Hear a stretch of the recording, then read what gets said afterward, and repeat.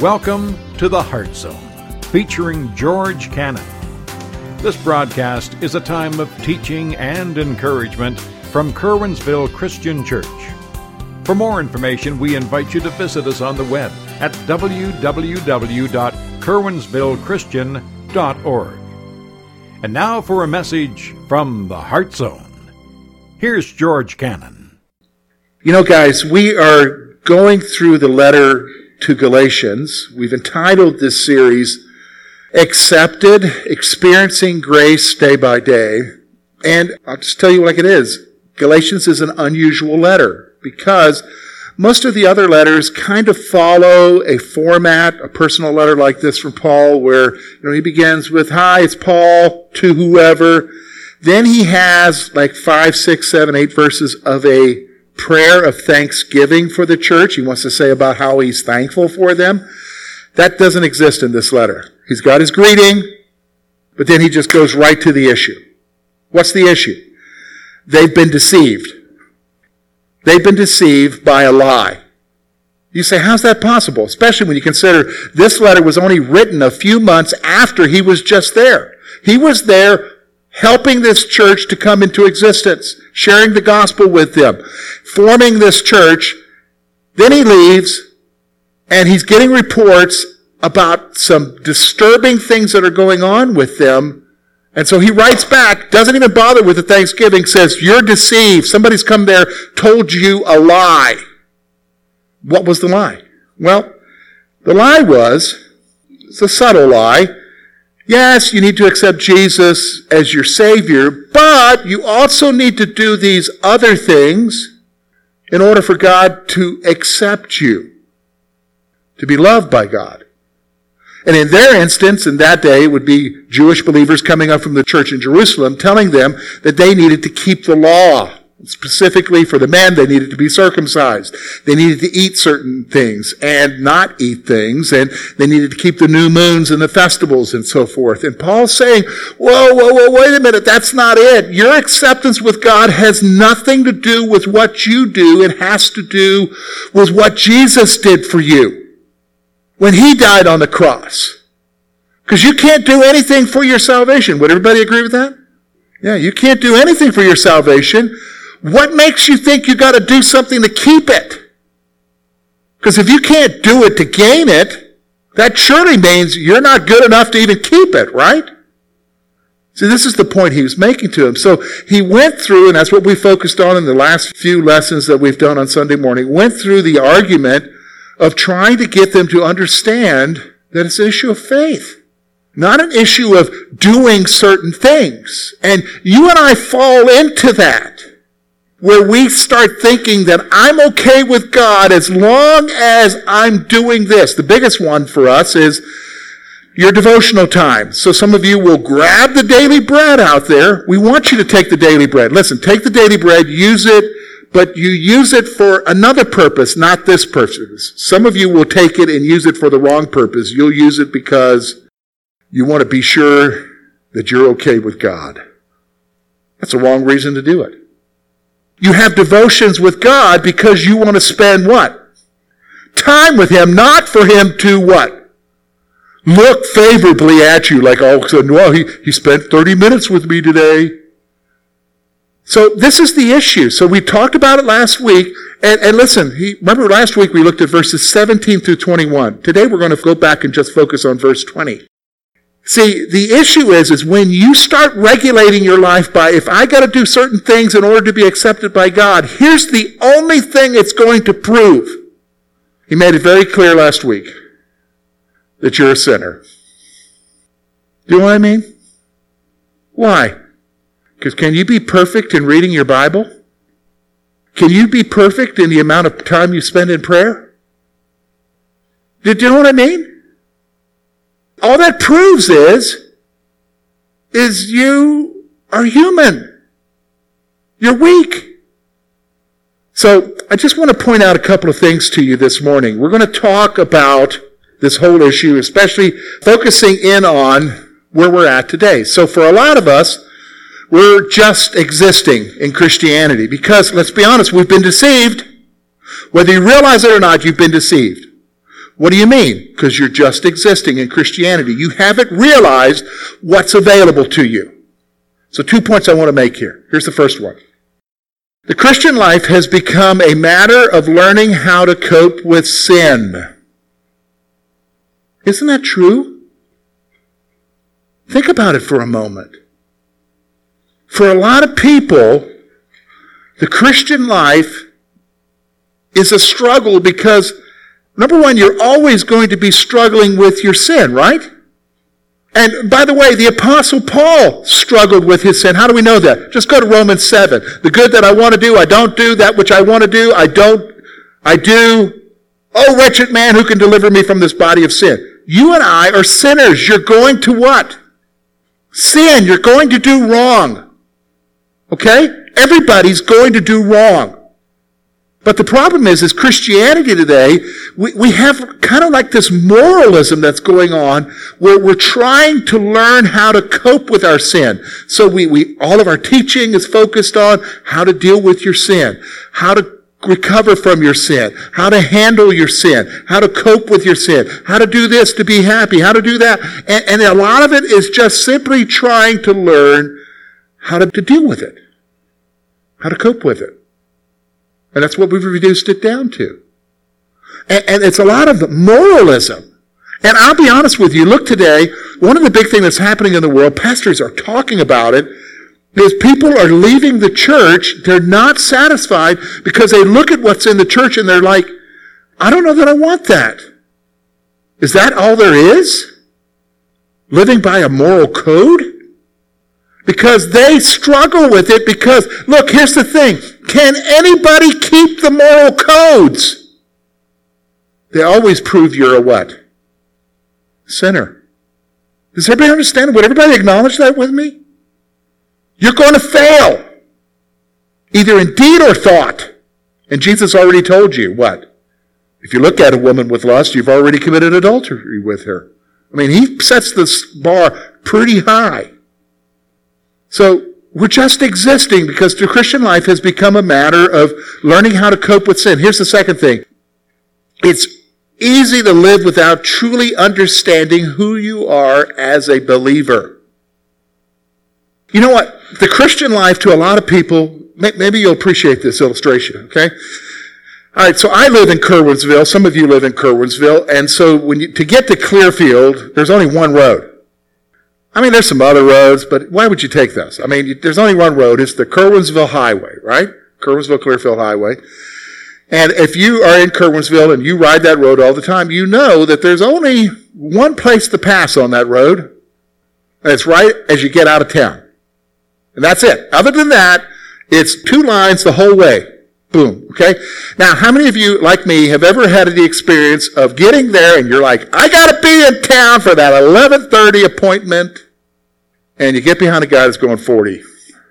And then you look in the rearview mirror and the trucks are just stacking up because the guy's going 40. Have you ever had that experience going through town? Yeah, I have. A lot of you are laughing. All right, so we understand that. Now I want you in your mind, think about some dude in a new Mustang or a new Charger who's got power beneath the hood. And he's taking that road and he's doing 35 because he's worried. He's not sure what he's got underneath. He's not sure if he can handle it. And you're behind him and you're thinking, man, you got the machine. You can do it. Take off. Right? Hey, you know what? That's a lot like Christians today because you don't understand what's available to you as a believer. And you're doing 35 in your walk with Jesus because you're spending your time managing sins. Now, I'm not telling you to sin. You're told not to sin. Do you understand? But your whole focus is on managing the thing that is always going to prove that you're what? A failure. There's so much more. So you're just existing. And some people, can I tell you, they get to the point where they're done existing and they say, adios to the church. So that brings you to the whole issue of what we're going to look at today. It's one verse, 3 statements that are so powerful that I hope you will grasp today. Let's look together. It's verse 20. Galatians, Paul's testimony, may it be our testimony. Verse 20. He says this, I have been crucified with Christ. It is no longer I who live, but Christ lives in me. And the life I now live in the flesh, I live by faith in the Son of God, who loved me and gave himself for me. 3 statements. Okay, so here's what we're going to do. We're going to break those 3 statements into 3 parts to help you to understand the new life you have. Because I'm going to tell you folks, a lot of people don't understand the new life. What do you mean they don't understand it? Because our focus is so much on let's get them saved, get them to pray a prayer, and then we just assume that they're going to figure it out on their own. Well, what they figure out on their own is the lie that Paul's talking about. Well, I got to do all these things to have God accept me. No, you don't have to do anything to have God accept you, but you have a life before you that you're not even aware of. And that's my job today, is to make you aware of it. So let me give you the 3 sections. Here it is. Number 1, we're going to look at the first part. It's going to talk about salvation. What happened at salvation? A lot of you are not even aware of this. But there is a spiritual thing that happened to you at salvation. Then we're going to see that out of that salvation, a spiritual reality happened. A spiritual reality happened. And then beyond that, we're going to see that we have a new focus now. And let me tell you right now, the new focus isn't coping with your sins. All right? Let me just tell you that right now. It's not managing your sin life. It's something completely different. What is it? All right? Let's take a look. First of all, the issue of salvation. Look at that statement. Here's the first statement. Verse 20. I have been crucified with Christ. It is no longer I who live, but Christ lives in me. All right, so first thing, at salvation, your old sinful self died with Christ. You need to understand that. See, here's the thing. Most people don't understand that. When you hear the typical gospel presentation today, it typically goes like this. What are you going to do when you die? Why should God let you into heaven? And people will say, oh, well, because I kept the 10 Commandments, which, by the way, most people don't even know what the 10 Commandments are, but they're keeping them, supposedly. Second of all, they'll say, well, I was a good person, I didn't do bad things, and blah, blah, blah. Okay, none of that really matters. We know that. It has to be you get into heaven because you have faith in who? Jesus Christ and what he did for you. And then, quote, you come to salvation and you know that you're what? Forgiven, and you have eternal life, and let's go on and live life now. That's typically what the presentation is. I've kind of trivialized it a little bit for a reason, because most people don't truly understand what happens the moment you got saved. Let me explain to you what happens the moment you got saved. So let me back it up to the very essence of who you are. Do you realize that who you are is a spirit being who inhabits a body of what? Flesh. Most of us think in terms of ourselves as just being this. No. You are that, but you're also a spirit, because when you die, what? The body is corrupted. It turns to ash, but the spirit continues on, right? And when you go to be with Jesus, you get a whole new body. All right, so in the essence of who you are a spirit. So here's what happens at salvation. When you died with Jesus. Now, where did he die? On the cross. That's why Paul says, I was crucified with Christ. The moment at salvation, you died spiritually. The old you that was rebelling against God, that was rejecting him, died with him on the cross. Most people have no clue about that. Well, it's just me. It's always been me. No. The old you died. That's what he's trying to tell you here. The old you died. It's not just in this passage. He says the very same thing in Romans. He says the same thing in Ephesians, where he tells us to put off the deeds of the old man. Quit acting like the old man. The old man's dead. That's why when you got saved and you looked in the mirror, you still looked the same. You did look the same because the body still looks the same, but the spirit is different. Do you understand? You have a new spirit now. Second thing he says there. Look at what he says. I've been crucified with Christ. It is no longer I who live, but Christ lives in me. Now here's the second aspect of what happens at salvation. With that death, you were raised a new person. With that death, when you died spiritually, at that instance of dying spiritually, you were resurrected spiritually. You became a new person. You were created completely new. In fact, he says this, Romans chapter 6, verse 4. Look at what he says. Therefore, we were buried with him through the baptism into death, just as Christ was raised from the dead by the glory of the Father. Even so, we should walk in newness of life. So here's what I want you to understand. Most people don't understand. Oh, they think I'm forgiven. Oh, I'm going to have a place in heaven. No, I'm telling you, when you got saved, you became a new person. You're new. And he describes it in this way. He said, Christ lives within me. What does that mean? Folks, we know that moment that you died, became a new person, who indwells you? The Spirit of God. You're completely new. See, to understand, all right, think for a moment. Ephesians chapter 2, he begins when he talks about when you were dead in Christ, that is, you were dead to him in the relationship. He says very clearly that old you was led by three things. Three things you were led by. Number one, you were led by the culture, whatever the culture's doing. You were led by Satan. It doesn't mean you were possessed by him, but you don't need to be possessed by him. He's a button pusher. He knows exactly how to tempt you. And then number three, you were led by your own flesh, your own cravings. Do you understand what cravings are? And your life, the old you, was basically guided by those things. But the new you is guided by somebody else who's new now. What is it? The Spirit of God living within you. You became a new person. Now, you look the same, but you're new. You're a new person. That's the first part of what he's saying here. That in itself should help you to understand. Because have you ever said something like this? Have you ever said something like this? Oh, I wish I could change, but I can't. Have you ever heard somebody say something like that? I wish I could change, but I can't. Really? The old you couldn't change, but the new you can. In fact, that's what he talks about in Romans. He tells you how to change in Romans chapter 6. The power was broken that was over your life when you died with Christ and you were raised new. The reason why you're still doing that is because you choose to still do that. That's the reality. So notice now, okay, so we talked about what happens in salvation. I want you to understand now the spiritual reality. Here's the spiritual reality that comes out of that change that happens in your life. For some of you, this is going to be completely new. But it's always been here in the Bible. And by the way, I'm not giving you any new teaching.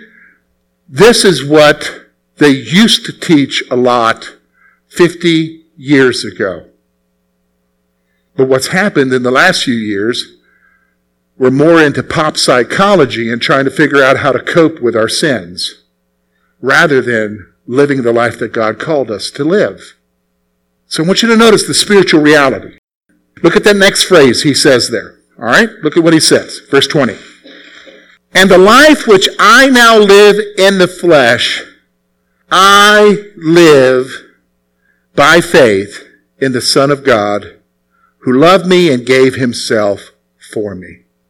All right, so here's what I want you to see. First of all, the old you who was in bondage to sin no longer lives. The old you. The old you who was enslaved to sin. The old you who was guided by the world, the culture, and whatever the culture wants to do, Satan, whatever he's pushing your button about and tempting you and accusing you of and lying to you about, and even your own flesh, the old you who was in bondage to that no longer lives. It's no longer the old you. You now are a new person. That's the spiritual reality here. Here's the second thing he says.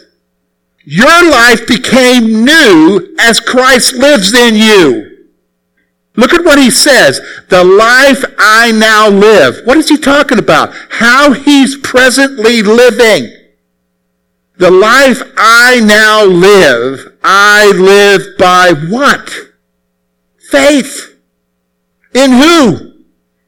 The Son of God. Now let's stop for a moment. This is the dividing line. All right, let's go back. Remember I told you he's upset with them because somebody's come along to them and told them a lie, that their continued acceptance with Jesus is based upon what they're doing, whether or not they're keeping the new moons, the festivals, eating the right stuff, getting circumcised by keeping the law. And I told you in our context it would be whether or not I'm doing the right stuff by having my devotions every day or spending a lot of time in prayer or going to this function or that function or not going over here or not going over here and not doing this. I mean, we can go on. We can spend all day talking about the rules that we know from church. How many people know about rules in church, right? Man-made. I'm not talking about Bible rules. I'm talking about man-made rules. You know what I'm talking about? Yes, the man-made stuff. And if you don't do them, you're not a good Christian, right? All right, but listen, here's what I want you to see. Here's what I want you to see. That's a life led by what? Doing the right stuff. And can you do the right stuff? Oh, you can make a good effort at it, right? But you're always going to what? Fail. Contrast that with the new life. The new life, the life he's living now. Notice what he said. The life I'm living now is not by my religious actions. It's by what? Faith. Faith. See the difference? For some of you, that will free you. What do you mean free me? Because remember, like, I didn't get to get my devotions this week. Every day has been crazy. Every day, I was up at night with the kids, and then I get up in the morning, I thought I'll spend some time with you, Lord, and it didn't happen. And here we are, we're Sunday, and I haven't spent any time with you in the Word this week, Lord. How can you love me? You say, that's crazy, George. Yeah, but some of us talk that way, don't we? I can tell you how he loves you. It isn't because you did your devotions. It's because Jesus died for you. Do you understand? That's how he loves you. Because Jesus died for you. Not because of what you did, because you can never do enough. When are we going to grasp that? So I live my life not by my actions. I live my life by faith. The new life becomes new as Christ lives in you. Do you understand? In you. So the new focus here, here's the new focus.